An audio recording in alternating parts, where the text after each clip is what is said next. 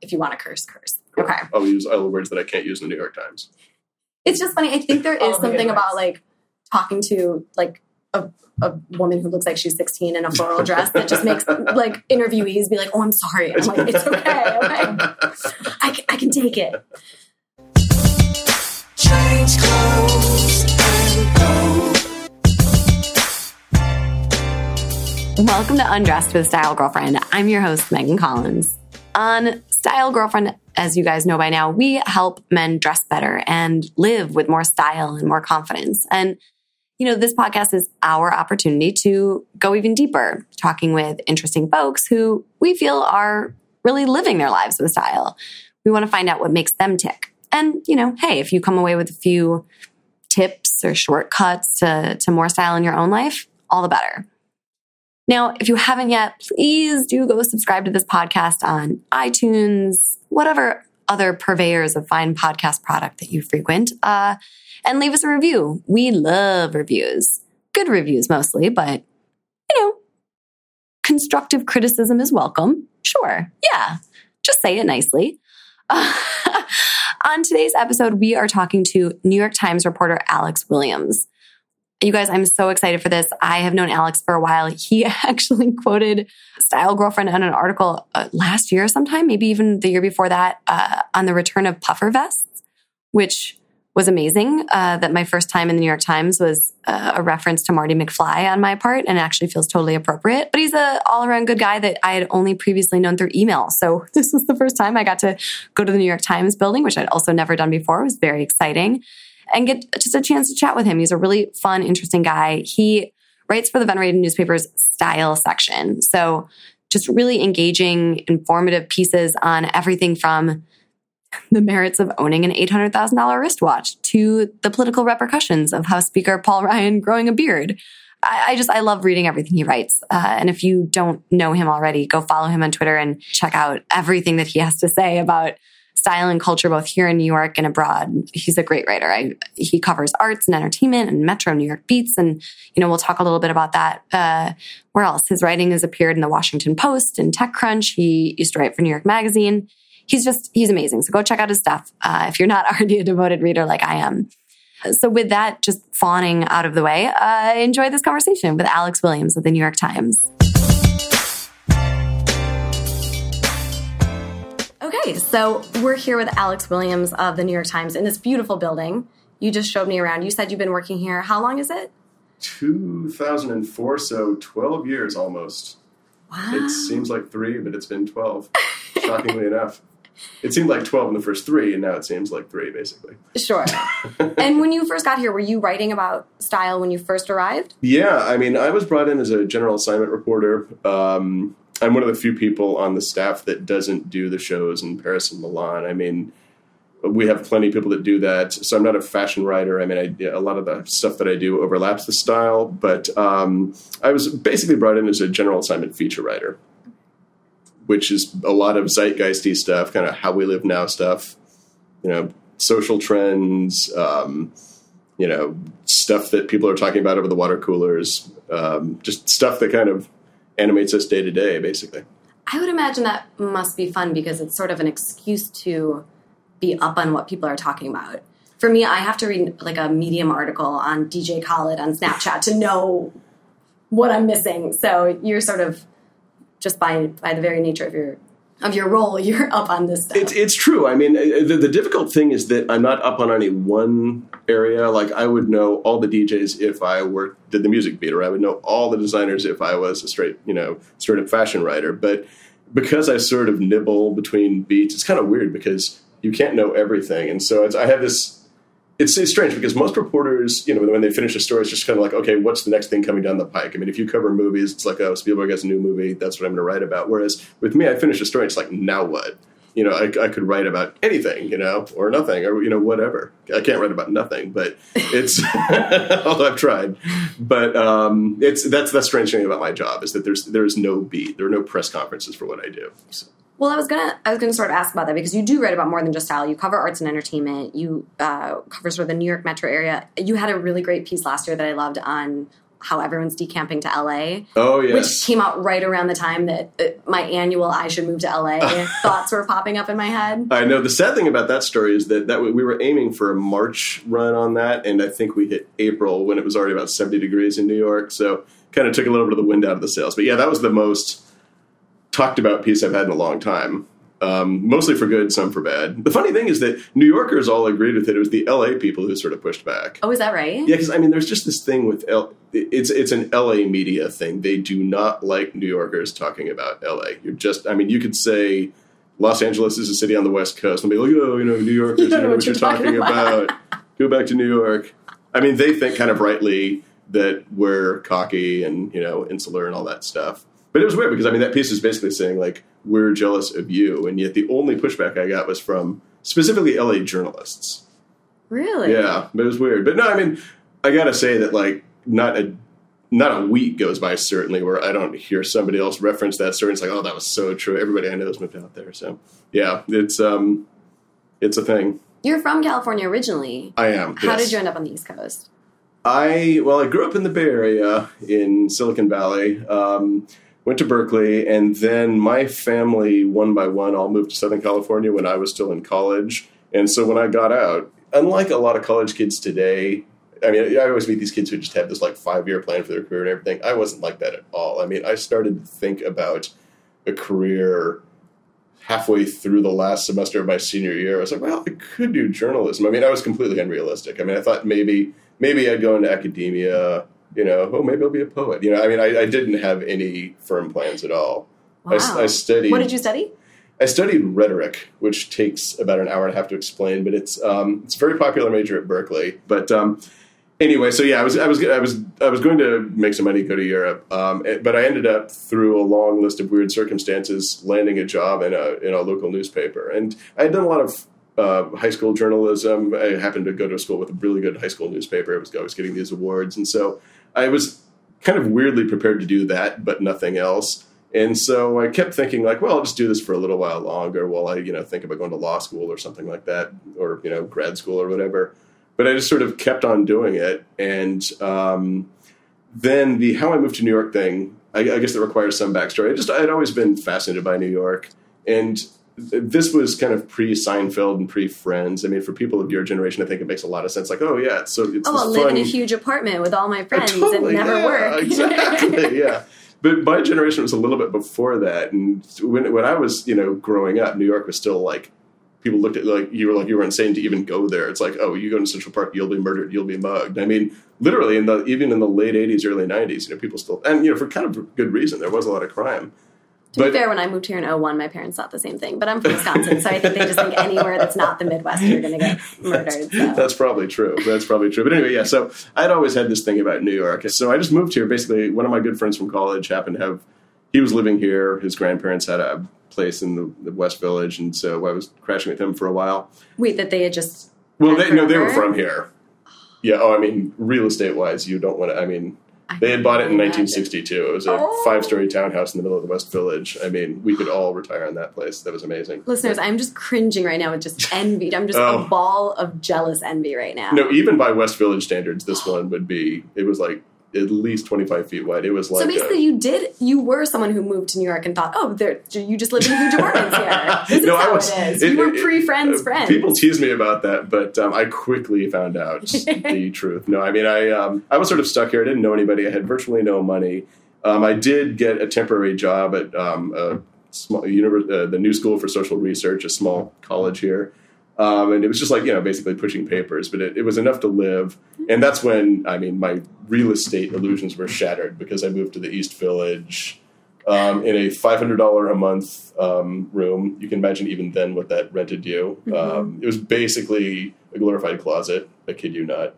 It was ridiculous. No air conditioning. And so it was about 117 degrees in the summer. It was insane. And there was, I mean, believe me, it was a daily thought that, like, someday I'll just go back to California. Every time I saw, like, a GQ fashion spread on Melrose Avenue in LA or something, it's like, why am I not there? But anyway, long story short. But, what did keep you? Because you could have at any time moved back. I mean, what? What kept you in New York? Well, the main thing was that it became sort of a personal challenge. It was kind of like moving to New York was sort of like my climbing Everest. It's like I sort of wanted to prove to everybody that I could at least get past Base Camp 1. I mean, I knew actual stories of people that had come back here for like 3 weeks and like gone home with their tail between their legs, and it would just be too embarrassing after this big send off. Be like, hey, I'm back. Although, believe me, I was very close. Was there any low moment of like you came home and there was just, a rat the size of your head sitting on your bed? Oh, I mean, you're describing my 20s. I mean, like, it's like. Because I feel like New York pushes back as much as it can. And then for those that actually get through it, then it sort of welcomes you in. But you have to. Oh, yeah. I mean, you have to fight back. It was an absolutely constant. I feel like one of these old men talking about, like, when I was a kid, I had to walk 18 miles in the snow or something. I sort of am, I guess. But anyway, no, I mean, I remember I was to jump forward a bit, I got a job as a freelance fact checker at New York Magazine, finally got on staff there. But, like, I was back then, you just made absolutely no money. I had no parental help in money or anything. And so I was running on fumes financially for 3 or 4 years, really. And I mean, it got so bad that I was literally hustling people playing Nerf basketball in the fact-checking department. We had a Nerf hoop, and I happened to be a really good Nerf basketball player from my childhood. You were a Nerf basketball ringer. Yeah, yeah, exactly. I mean, I could basically now hit 9 out of 10 in Nerf basketball as free throw. I can't do that with regular basketball. What are you doing still being a reporter? I know. Take that on the road. But no, I mean, I was literally hustling people, and I would make like $18 on that. It's like, hey, man, my Friday night, we're all set. It was that extreme. And yeah, I mean, I'd go back. I remember going back on vacation. Probably I'd been here a year and a half or something. And at that point, I was living in the glorified closet in the East Village. And back then, it was like, the East Village now is like, trendy and all that stuff. And it was trendy. It was cool then, but like, it was still pretty. I mean, there was a crack dealer on my stoop literally every day. And so, I mean, it was still like kind of rough. But anyway, I remember going back, and the first morning there, my parents and I went over for lunch in Laguna Beach. It was just like Shangri-La. I mean, I remember we parked up on the hill and we're walking down to this big basin with like the sun glistening on the ocean. And Laguna is like one of the most beautiful places on earth anyway. Right. And it was like I had chosen to live in a coal mine or something instead of like Beverly Hills. It was crazy. Did you feel like you had culture shock? Yeah. I mean, and honestly, why did I stick it out? I mean, one thing I guess we're sort of ignoring is that by that point I had actually developed some sort of editorial ambitions. I mean, I did actually want to make it in the magazine business, and I did have a toehold in there. I mean, it's really tough because I wasn't making enough money to live, really, but it was something, and I didn't really have anything to go back for at that point, professionally. So I kept thinking, like, well, I'll just kind of like see it to the next level, just kind of see where it goes from here, and it took a while. It definitely, there were, fact checking when I was doing it, it was the kind of thing, you wanted to do it for maybe 2 years, but in that third year, it started to be like, oh, it's kind of like up or out, and I went through, I think, a third year mostly, and it was really starting to look kind of grim. And then, it was fine, but like, it was definitely like, I didn't know if it was going to happen really. And then a bunch of big life events happened. My father actually died, and so I almost moved back to California to be closer to my mother, and was actually in negotiations to go get a couple of jobs there. I mean, one in editorial, one in crisis PR of all things. But anyway, and so at the last minute, it was just sort of like this hand of God came down, basically, and the editor of New York Magazine had basically like opened up 2 kind of junior writing positions doing front of the book stuff. And I was chosen as one of the people. And I mean, literally, I was like a week away from flying out to interviews for some jobs in Southern California. So I didn't go. And that's when things got good. Mm-hmm. I mean, that was kind of the end of the war story era. And, but, I mean, how many years is that? That was like 3, 4. I mean, I'd been in New York for like 4 years, and it was like 3 years of just kind of like just grinding away in editorial. I mean, it's sort of, I mean, it's weird when I think about, like, if I had been me now trying to counsel me then, it's like, I don't know if I would have said stick with it, because eventually, like, I'm happier now than I've ever been in my career and, life and everything else. But like, it was the point where, like, I was living that way. And then my friends who had gone to law school were getting out, and they were like, they were starting out at like, $70,000, which back then was just like this astronomical amount of money. Still is good. But, anyways, and it was just like, why am I doing this? I mean, I remember I had this French roommate briefly, and he was like, Alex, you're a smart guy. Why do you live this way? I was like, I don't know. but the answer is that eventually it all happened. So I'm really glad I stuck with it, because at any moment I could have pulled the plug, and it was very tempting, but I'm really glad I did. And that the next 4 years after that, and actually, the next many years after that, was kind of all up. But you just had to get. I mean, everybody has to suffer. You hear about these people in Hollywood who worked in the mailroom at the fill in the blank agency. Yeah. Yeah, exactly, CAA. And it's just everybody's got those stories. I mean, you mentioned earlier that you feel like, quote unquote, kids today don't necessarily come out of college thinking that they're going to have to grind it out, because they do kind of like come out with this sense of, no, I'm just going to run the company. I'm gonna run the show because I'm there. My parents have always those damn told me millennials. that I'm the Totally. best.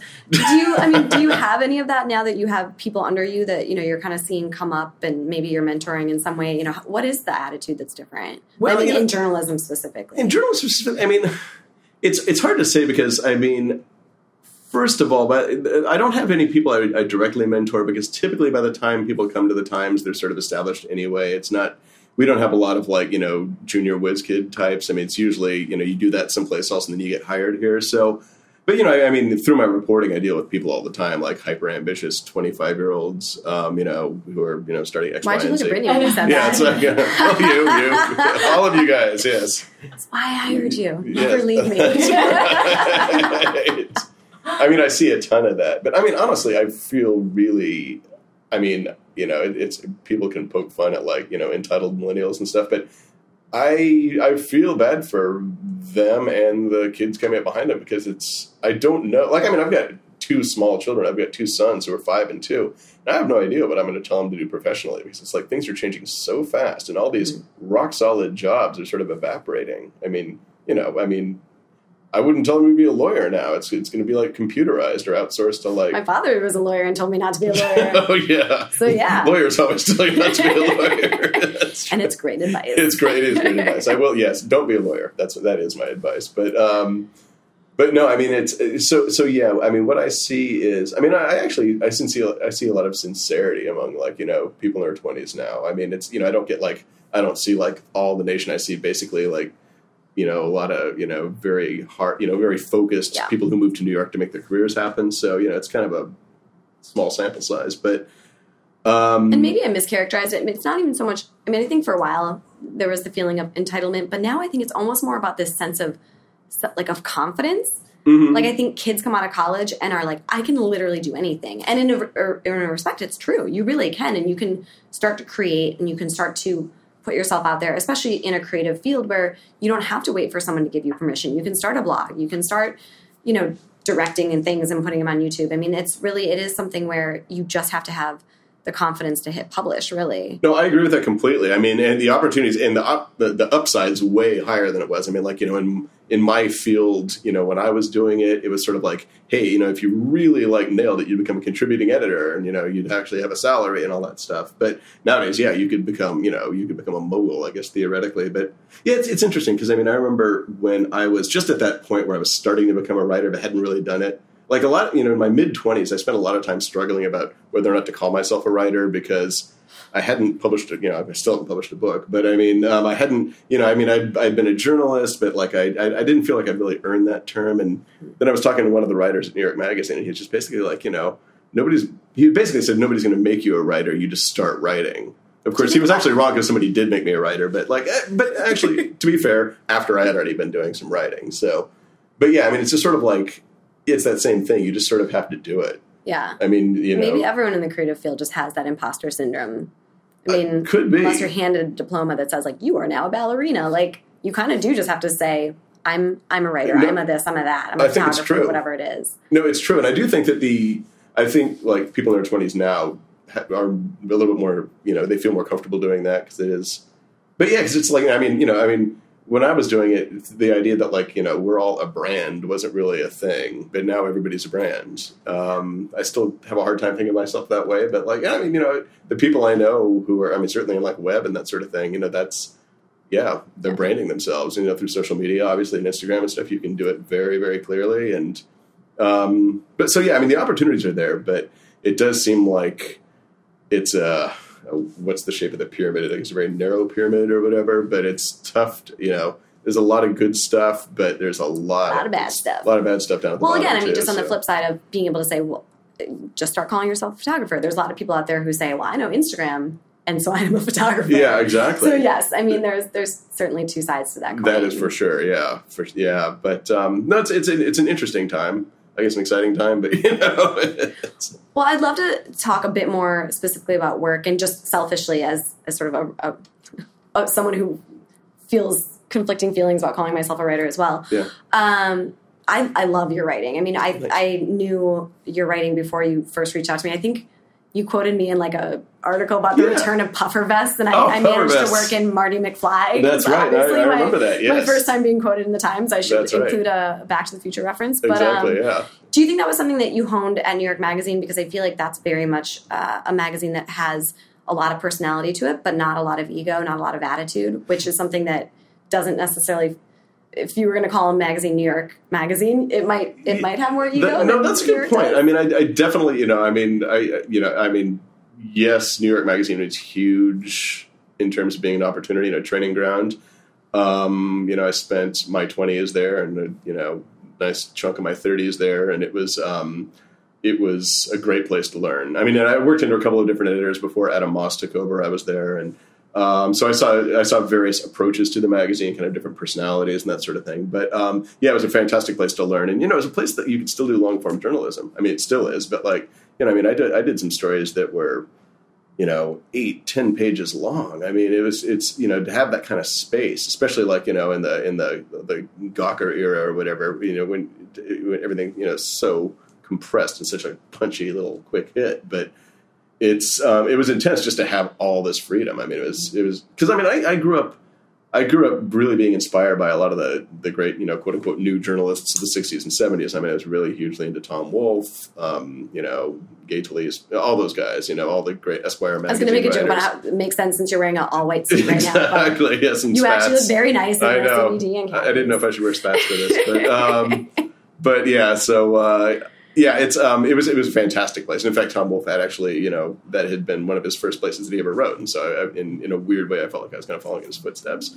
But yeah, that was amazing. But what really made a difference in my writing, I think, I definitely, I learned a lot, and I definitely got, I was definitely an established professional when I was there. But when I came to the Times, I just started writing so much more. And it really was like the kind of thing where it's the difference between practicing guitar, 4 hours a day and 10 hours a day kind of thing. I mean, I was just pumping out so many stories just on a newspaper pace that I do think it really took it to a next level, because just the sheer, because it was almost like a Webby sort of thing where I was writing so often and getting such instant feedback. With New York Magazine, you do these long stories that would, it'd take several weeks, or more to do. And then back then, the web wasn't, there wasn't like web commenters and stuff. So you didn't really know how the stuff was going over. Whereas, especially nowadays in the Times, you hear instant feedback. You get everybody on Twitter is telling you what you did right, wrong, etc. And so I think, I'm still learning. I think I feel I'm considerably better than I was 3 years ago, which is not what everybody would say, but I definitely... I hope it would be. I hope it would get worse. So. I guess so. Well, yeah. A lot of people, I think, probably assume that you hit a certain point, you kind of plateau. But no, I definitely feel like just the pace and also the continuous feedback has been a big change. Is it something that you've had to... or that's sort of sharpened as you've been here? Because I think something that surprises me about your writing for the Times specifically is that it is really relatable. I think that you write about things that in a way that, as being from Wisconsin and being sort of, having sort of Midwest sensibility, you write about $800,000 watches, but sort of acknowledge that not that that's crazy, but that that is worth raising your eyebrows. Yeah, well, I'm glad you get that. I'm glad that comes through, because I definitely try to be. I mean, it's weird because at New York Magazine and here, you're always kind of implicitly writing certain like income level and stuff. I mean, I don't mean here in the New York Times, but just like at the style section, people who follow, fashion and stuff typically, have means and everything. But yeah, I definitely try to keep in mind I wasn't born into that sort of thing, and I try to play it for humor whenever possible. And I think outsiders really have the best perspective. It's kind of like, there's some old, saying like the best New Yorkers are not from here. And it's kind of like, I think you can assess New York better if you don't grow up here. I know a lot of kids who grew up in, on Park Avenue or whatever, and they, they're just so in it that, obviously they have they get it too. But it's just like, you don't see it. You're so deep in it that you might not see, so the same way if you walk into like, I don't know, small town Louisiana, I'm sure you just be like, whoa, you people who live here don't realize how crazy this is, but. Well, after writing about style for so many years, what does living with style mean to you? Living with let's see. Do you mean in terms of how I incorporate style into my daily life, or? Yeah. What do you think it is to live a stylish life? I think that. I guess this is the point where I say it's about style, not fashion. But it's kind of it's a legit thing. It's a legit thing. The funny thing is that I feel like, this is a little off the topic, but a funny thing happened to me in terms of style, which is that I was really into what you would call like the heritage movement years before everybody. I'm sure other people were into it, but like, it's like in Wall Street, they say like, there's very little difference between being early and being wrong. I was so early, I was wrong. And people looked at me like I was insane. It's like, I remember a friend of mine wrote a short story about this friend of his who came to visit in Paris, and like one of the lines is, and his jeans were too blue, and it's like, gee, I wonder who that was. And I was always, I always went out of my way to find old, like old Brooks Brothers Oxford shirts, certain like cut, like obviously made in the U.S. and all that stuff. And I was into all that stuff, but there was no name for it, and there was no like crowd for it. And so I actually felt like in a lot of my life, I was kind of at odds with what was going on. I would jump into trends from time to time for sure, but like that was always kind of like my guiding sensibility. And that was weird in mid 2000s or so, when all of a sudden I was just in the middle of like all this cool stuff. It's like, oh, this is just me. It felt extremely natural. So all of a sudden I was dressing. I'm not really dressed like it now, but like, I was dressing much more of like that cliche. Yeah, exactly. I was like, cool. Finally, like the world caught up to me, or I had caught up to the world or something. So, and I guess now we've sort of moved past that moment, and I've kind of toned it down because you don't want to look like a 2007 Williamsburg cliche or something. But I still, that's still kind of like, those clothes feel comfortable on me.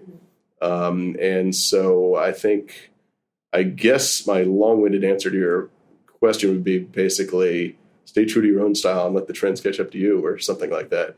Well, I guess it's the idea that you intentionally went out and sought after your own style, right? You didn't look in a magazine and see what that said. I had very firm opinions. Yeah, and it didn't always work. It definitely didn't always work. I don't know. You just make a lot of mistakes when you're younger in all things, and especially in style. I remember, if I think back on some of my worst clothing purchases, it just makes me want to scream. But what do you think was it that made you even care? Because a lot of people wouldn't even be trying. A lot of guys don't even say, you know what, I really want to go out and find heavy duty jeans. They would just say, here are these jeans that I'm wearing. Yeah, no, that's an extremely good question. And I don't know, even as a child, first of all, I had a really strong sense of sort of like history and heritage and stuff. And that was just not, growing up in suburban California, that was, needless to say, not cool. It was just like nobody cared about what happened 5 minutes ago. Where your Vans. It was just like, all that stuff. And so the fact that I was really into, I always thought the 30s was really cool. And that was why I was so amazed when Tavo Summer started doing like Freeman stuff, and I had like that 30s look in his shop. I was like, oh my God, this is just what I've always been into. And he did it 1,000 times better than I ever would have. But so yeah, I was always kind of like, I guess, hyper untrendy in some ways, just like by, I couldn't help it. I was just really into history and like, the past and that sort of thing. And this kind of like translated to a lot of things with me. I sort of read all these, all the wrong, I just wasn't doing anything. I listened to like, all the wrong music. I read all the wrong books. I was just like, I was kind of like eventually, like in later high school, I kind of got cool with what people are listening to now. But I was what a thing to say. That's so funny that you see it that way. Well, it's sort of, well, because I used to take a lot of flack for it. When I was a freshman in high school, I remember like literally getting abused by all my friends who were listening to the Scorpions because I listened to the Beatles. It's like, that is so stupid. They're so lame. Or the Beach Boys. I mean, I was hugely into the Beach Boys, and that was like You live in California. You can't be into the Beach Boys in California? Not when I was a kid. It was considered hyper uncool. It was totally your dad's music. Sacrilegious. And then it was only when I got out into the world and started meeting people in the music industry and stuff, with people who were really good taste. And I'm like, oh my God, Brian Wilson's a genius. Yeah, totally. And it's finally like, oh, at last, But no, I mean, yeah. So you sort of had to find your tribe. Yeah, exactly. I definitely, and that's New York's all about coming to, find your tribe, I suppose. But yeah, so I mean, I guess basically I was, in a lot of ways, I was sort of out of step, and then finally, like, But I mean, at any point along the way, you could have just said, you know what, fine, I give up. I'm going to wear board shorts and Vans and T-shirts and grow my hair out. I mean, how come you didn't? I'm almost starting to do that now. That's my next step. No, but yeah, why didn't I do that? It's a good question. I mean, I think part of it is that I grew up in Northern California, which was, it was definitely a preppier scene where I went to school. I mean, my high school was kind of infamous in the district for being like the real preppy snob jerks. And, we used to get graffiti on our walls about it and stuff. Yeah, I remember somebody painted an Izod or a Lacoste alligator with a circle and a line through it. That was the graffiti? Yeah, that was the kind of graffiti we had in our school. It was rough, man. Yeah, it was tough rough. Times. But yeah, but then what really happened is, I think when I first moved to Southern California, I just felt so out of place. I mean, that was a really different culture. Yeah. And I think I wasn't ready to sort of meet them on their own terms, and so I just had to go totally my own direction. So, and that's, you asked why I moved to New York, and that's, I think part of it is that I was like so out of step with I was living right near Laguna Beach. I was so out of step with like the whole surfer vibe. I was too pale. Like literally, I was just too pale. You were just too pale for California. It really comes down to that. It rejected you. Honestly, I think it all comes down to that. You were married to a online celebrity, shall we say? Yes. Your wife, Joanna Goddard, runs A Cup of Joe, which is a very popular women's lifestyle site. Started as a blog. I think it's grown beyond that title. But she was really one of the original sort of personal bloggers that was putting her life out there and was really sharing a lot of personal details. And and so I'm curious about sort of your role as there's that sort of notion now of the Instagram husband. You two can't eat until she's taking a picture of her meal, and you have to snap a shot of her, as you're walking the dog. What's the reality behind that? Because I think we see, that side of it, but. Well, that's an excellent question. And it's actually, I'm glad you asked me that, because it gives me a chance to sort of counter, I think, common perceptions. Well, for one thing, I have to say about Joanna's blog, it is the weird thing about her blog is that it really did not start out.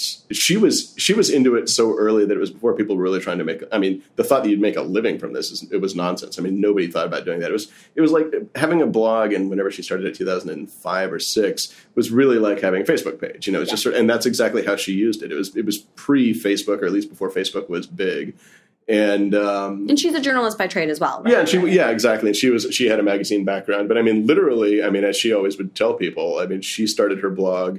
In fact, basically, between the time she broke up with her last boyfriend and started going out with me, and it was kind of like she had time on her hands because she was single, and she wanted to keep her mom and her sister, basically didn't live in New York, in the loop. And so literally, it was like just throwing up any old thing that, I found this cool art print, and then also just very personal things. I had some friends over and we had like margaritas or something. And so, and by the time I came into it, it had caught on at a very small level. Like it was a little bit beyond our circle of friends, but not much. And I was kind of there at the very beginning. And so I didn't really think about it, because it was sort of like, it was kind of like asking like, well, do you worry about, your girlfriend putting up pictures of you on Facebook? It's like, no, not really. Mm-hmm.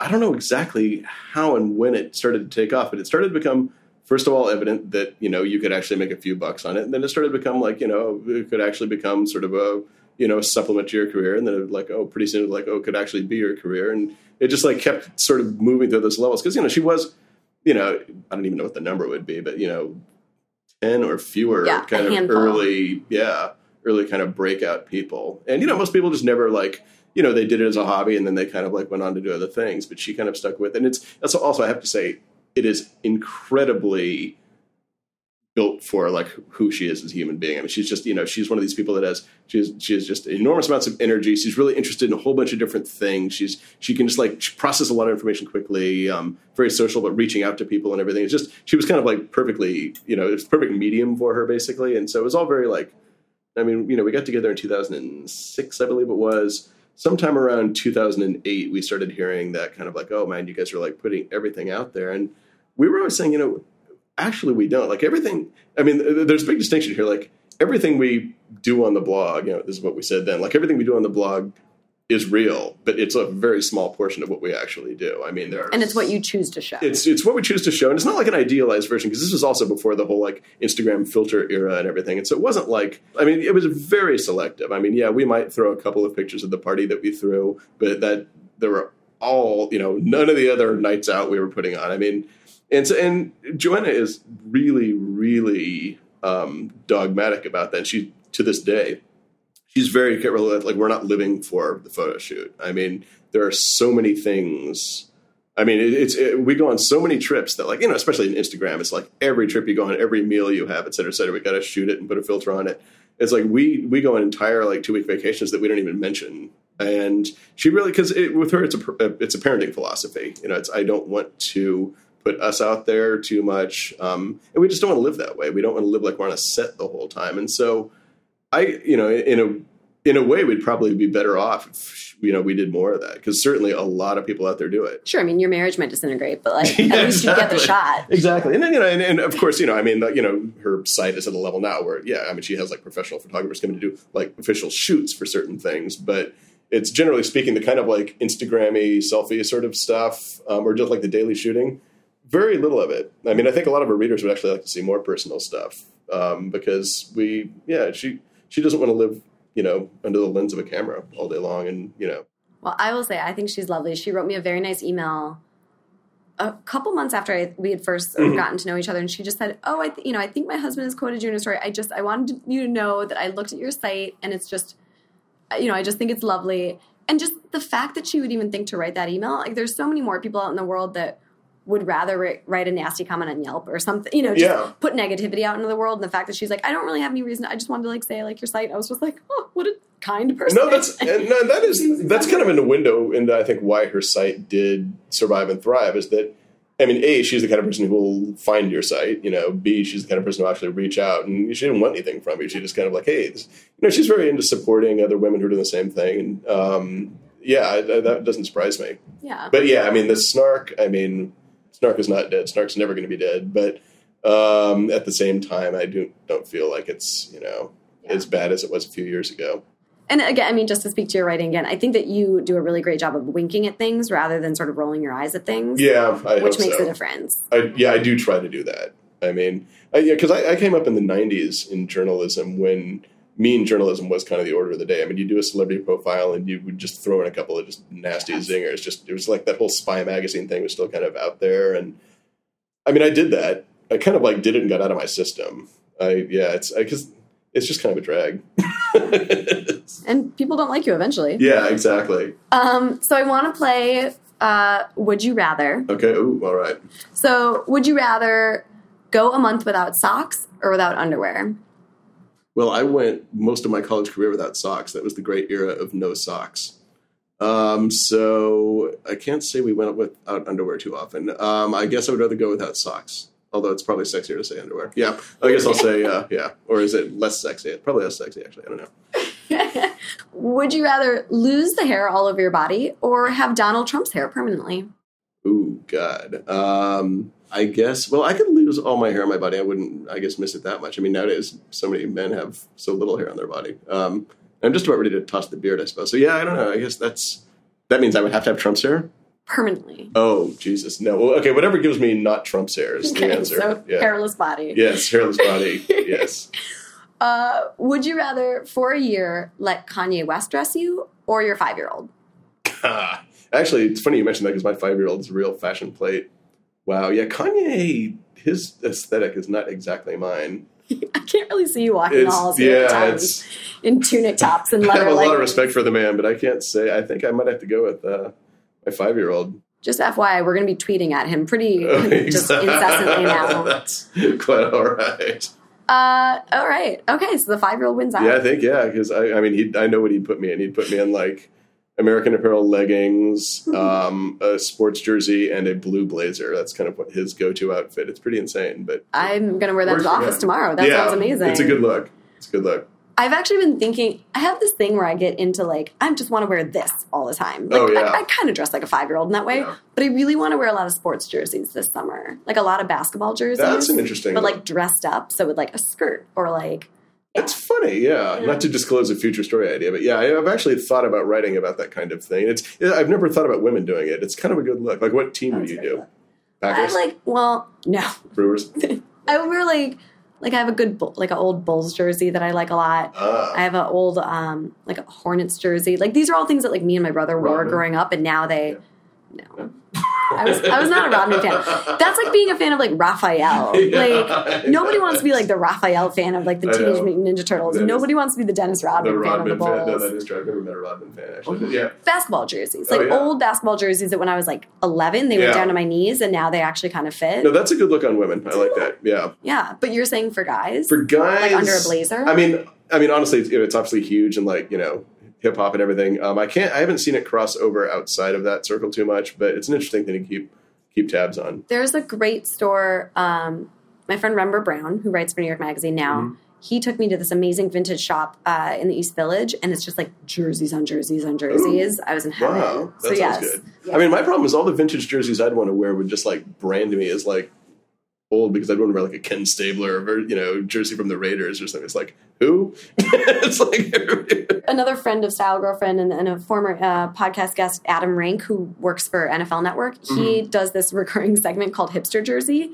Oh, and it's, he'll go to the Super Bowl, he'll go to different kind of sporting events and just talk to people wearing like the oldest, most like random, bizarro, it's just like, oh, that person played for like a year in 1972. Oh, yeah. How do you have their jersey? Like, and it's I don't even know any of the people that they're talking about, but it's, it really shows you to be that kind of like the mega fan, and it just looks cool. It is pretty It really cool. sets you apart. No, years ago, I found a site from England that had not just like every sort of Premier League team you can imagine, not just Premier League, like every, the Italian teams, the Spanish teams and stuff, not just their current uniforms, but like going back throughout, you could get like a Manchester City jersey from 1966 and that sort of thing. It was like, wow. But you have to, if you're going to do that, you have to know what you're talking about. You do. I must say that I have found extreme resistance from the women in my life toward any sporting apparel.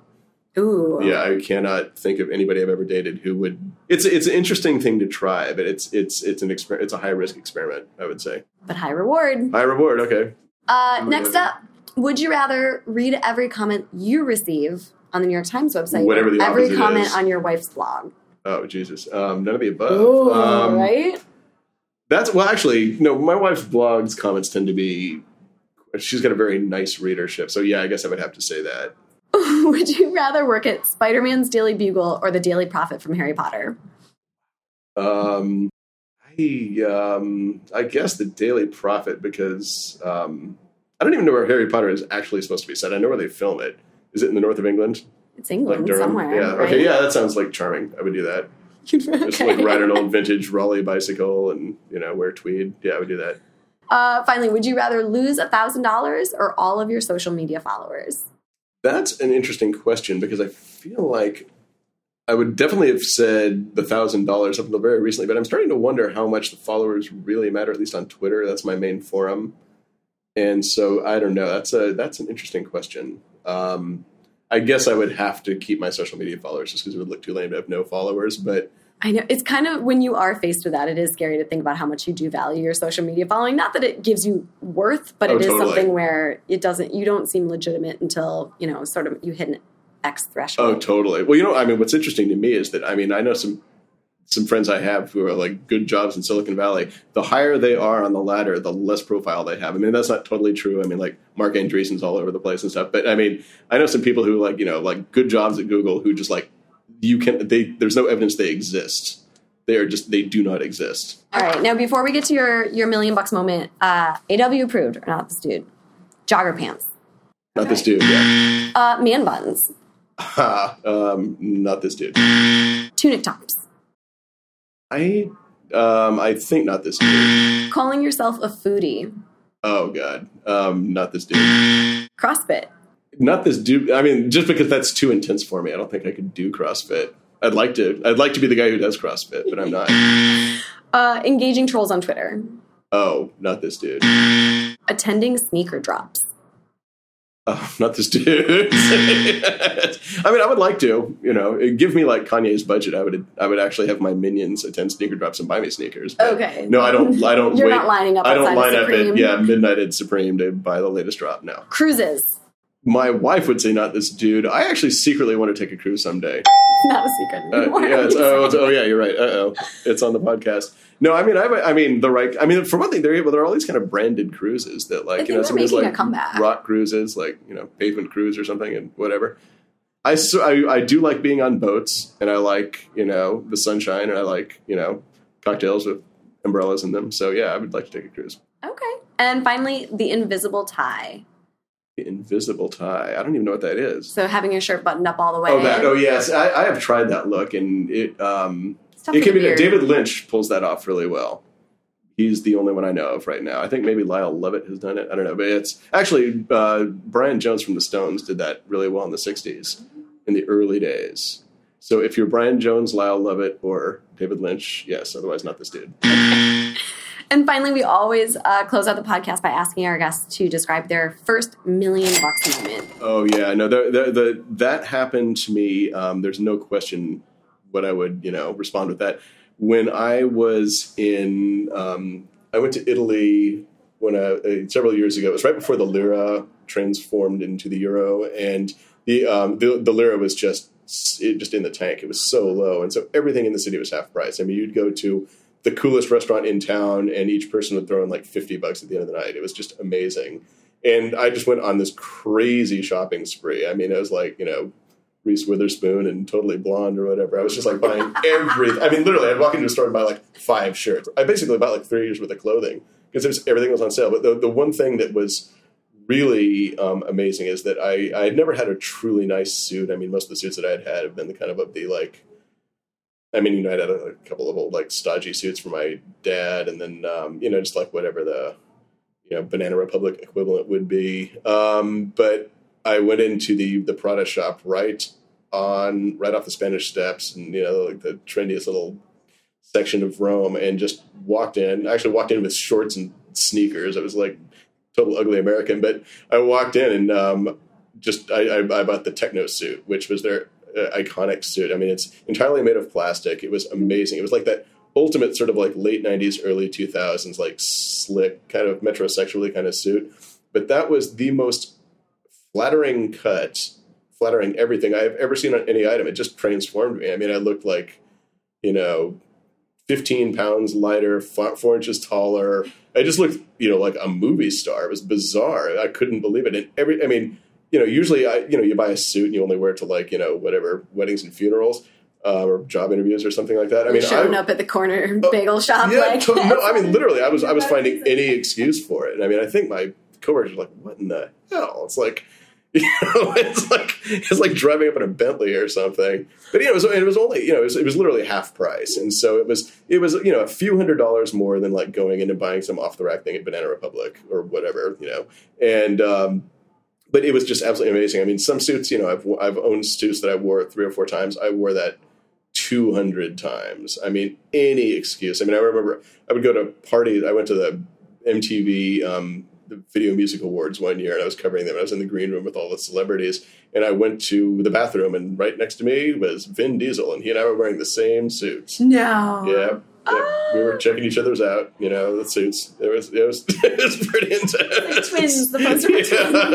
Yeah, we were like, Danny DeVito, and him being DeVito, of course, yeah. Obviously. But yeah, it was that suit was amazing, and I mean, the tragedy is now I can't find anything to replace it because I wore it up until, and I got that in the early 2000s, and I wore that thing religiously up until 4 or 5 years ago, anyway. And the last couple times I've worn it, it is like you look like.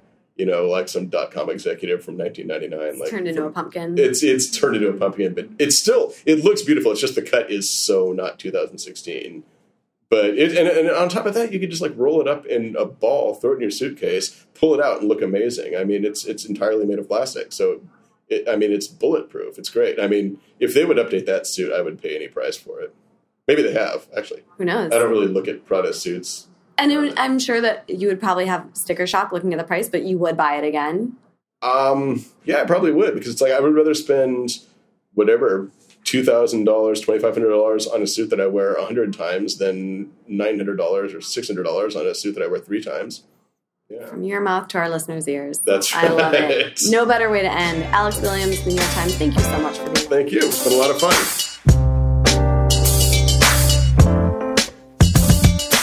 That was Alex Williams of The New York Times. I hope you guys enjoyed this episode of Undressed. Please go subscribe and leave a review if you haven't done so already. All that good review juju just helps more people discover the podcast, which helps us do more of them. Everybody wins, right? Till next time, this is Undressed. I'm Megan Collins of Style Girlfriend. Thanks for listening.